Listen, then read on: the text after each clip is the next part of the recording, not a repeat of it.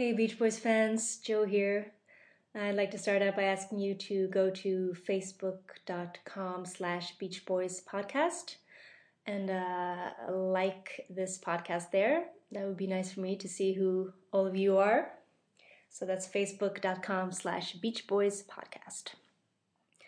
And also a listener had written me asking me to use the Beach Boys music underneath the talking on the podcast, and I just have to say, you have to understand, I really don't have the rights to use the Beach Boys music, and I'm sure they have lawyers listening at all times, so I wouldn't want to open that can of worms.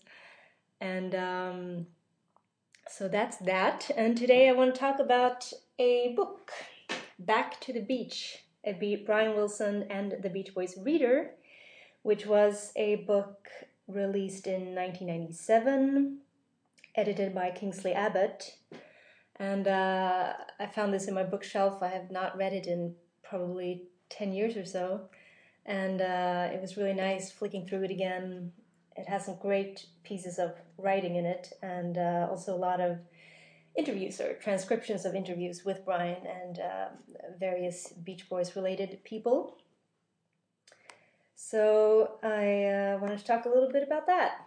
It has a foreword by Brian Wilson, and he says, enjoy the book, and remember it was always our intention that our music would give you a bellyful of love. Love and mercy, Brian Wilson. I thought that was such a classic Brian way of describing something, a bellyful of love. Quite poetic, really, isn't it? And so anyway, this book is filled with various SSA texts and interviews.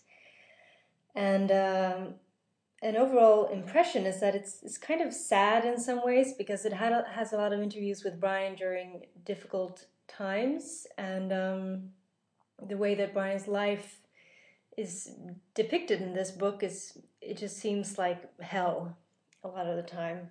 And yet in some of the interviews, Brian is quite talkative and is sharing a lot. And there is one piece here called The Healing of Brother Bry, written by David Felton, and it was originally printed in Rolling Stone in 1976. And that's part of the whole Brian is Back campaign. And this is a really interesting piece, I think. It is a long interview with Brian, and it's, he talks very openly about all kinds of things, as he often does, but I just think it captures something. It's just like one of those pieces that, it's difficult to get a clear impression, because obviously when any interview is transcribed, it's so different from hearing someone actually saying the words. You don't get any of that flavor of what they actually sounded like, or really what they actually meant. But it's still interesting. Mostly because Brian is talking so much and so freely. And in this interview, Brian is asked, is there much else you could do if you didn't write songs? Brian says, no, not really. I'm not cut out to do very much at all. Which is one of those really kind of sad moments. And yet I love how he's so honest about just being so vulnerable a lot of the time. He doesn't try to big himself up a lot of the time, like certainly a lot of rock stars do.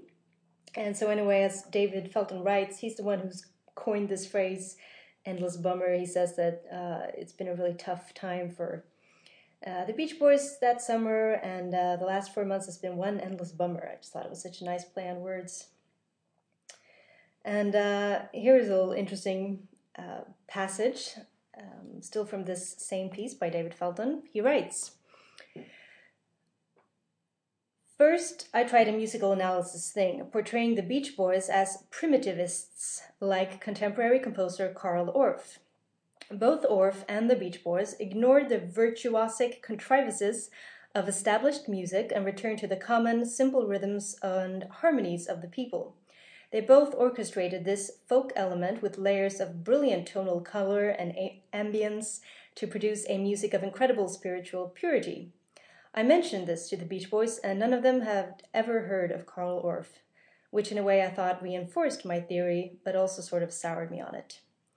there was that passage. And I love that kind of music writing where the writer actually has his own train of thoughts. It's not just analyzing what his interviewee is saying, and there's plenty of that, but he just has some nice pieces around in this text that I really like as well.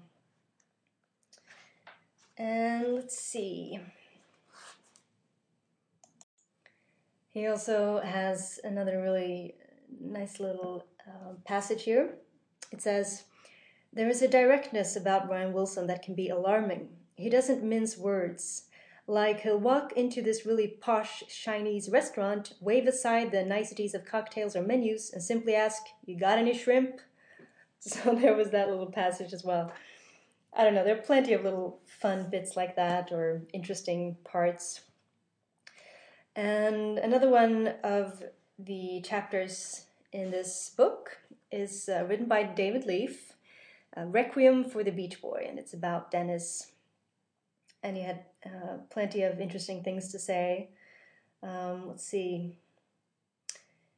Well, for instance, he writes, "Dennis lived his life with a freshness and vitality. All that really mattered was this one wonderful moment of now. Incredibly, it was not an act. He was genuine."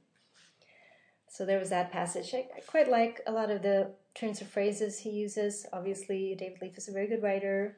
This was written in 1983.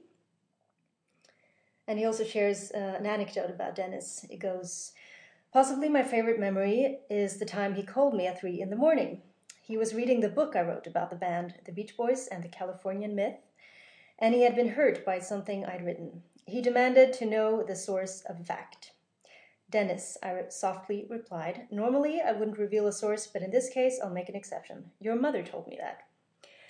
Dennis countered with, 'Why did you listen to her?' We both erupted in laughter. I think that was the last time I spoke with him." So there was that little passage, and just this entire book is filled with a lot of interesting things. Obviously, that would only be interesting to the very interested fan, but it's great. I like it a lot, and I even like the cover photo. It has that great picture in Brian's tent, the 6 Beach Boys and a banana on top of the top pillow there. It's a very nice picture. I guess the only thing I don't like about it is that on my edition anyway, on the front it says they've used a quote by Paul McCartney saying, "Pet Sounds was my inspiration for making Sgt. Pepper." And as I believe I've mentioned before, I don't care for this constant talking like we have to get the stamp of approval of the Beatles that, Brian Wilson or Beach Boys were great. Well, we know that. And I just don't need their approval. I love the Beatles. Nothing bad about that. But I just don't need these constant quotes from them, saying that, yes, the Beach Boys are actually good, because we already know they are. So anyway, if you've read this book, maybe you should take another look at it, as I did. It certainly can handle several, to be read several times, I find. And if you have not, I highly recommend it. As far as I know, it's still available on Amazon and various places. So again, Back to the Beach, edited by Kingsley Abbott. Okay, that's it for now. Bye.